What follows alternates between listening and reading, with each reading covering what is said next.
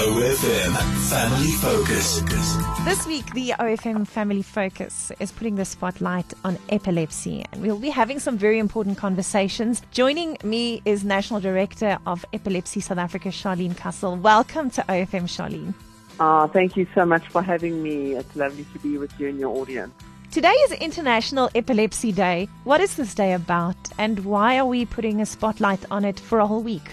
So, International Epilepsy Day is where people and organizations around the globe, they gather each year to mark this critical day we call International Epilepsy Day.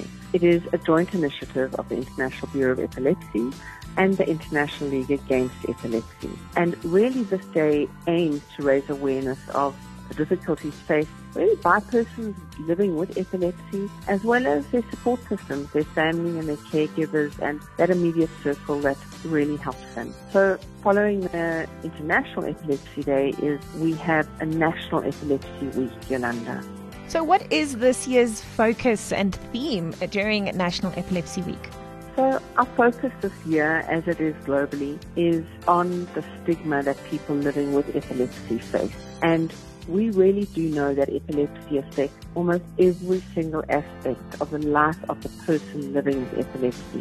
And many people living with epilepsy have a stigma attached to the neurological disorder. And often this is far more difficult to live with and to deal with than actually the epilepsy itself. We're not just speaking about awareness. We also have a call to action. How can people get involved during National Epilepsy Week? Yolanda, Epilepsy South Africa is a nationally based organization. There are 6 branches that run the National Epilepsy Week in the provinces, as well as we have a national in Java. So at each branch there are activities, there are projects, there are talks, there are many activities that are happening that people can make contact with that branch to support and help within schools, within communities. There are so many varied opportunities for people to stand up and really discuss this critical topic. If you've just tuned in, National Director of Epilepsy South Africa, Charlene Castle, joins us in the OFM Family Focus. If you feel that you'd like to get involved during National Epilepsy Week, check them out, epilepsy.org.za. Charlene, perhaps we should take a few steps back. What is epilepsy? So epilepsy is a neurological disorder. And I think the easiest way to describe epilepsy without getting into the neurological terms is that it's an electrical current that pulses through the brain much, much higher than a normal electrical current. It's a shock to the brain. And that high electrical current will cause the brain to, again, in an easy way to understand, is to have a spasm, like you would get a really bad cramp in a muscle. The brain has a seizure, and it is started by that current.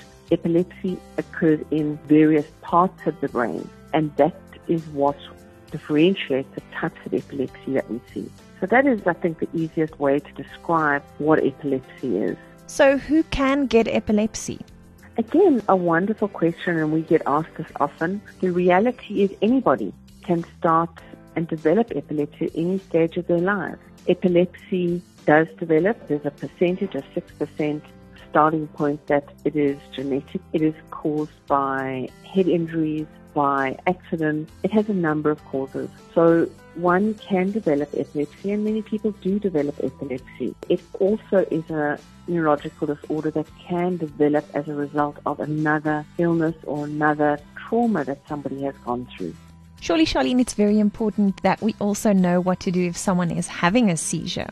Critical when we talk first aid and we talk how do you support somebody having a seizure. And immediately, in the old days, they used to put a spoon or something in the person's mouth to hold the tongue in place. And the very first thing when I'm asked this question is say, don't do that, because as a person's brain starts going into the spasm, their whole body will stiffen. And the very first thing is to put them on their side. You put the person on the side in a fetal position. Put something under their head so that their heads don't bang the floor.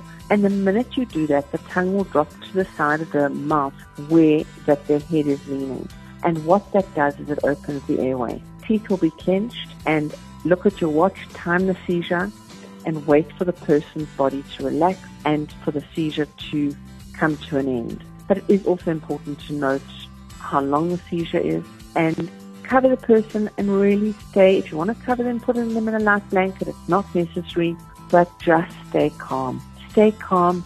Move them away from anything that can cause them bodily harm when they have a seizure, and lie them down, as I say, on their side in a fetal position.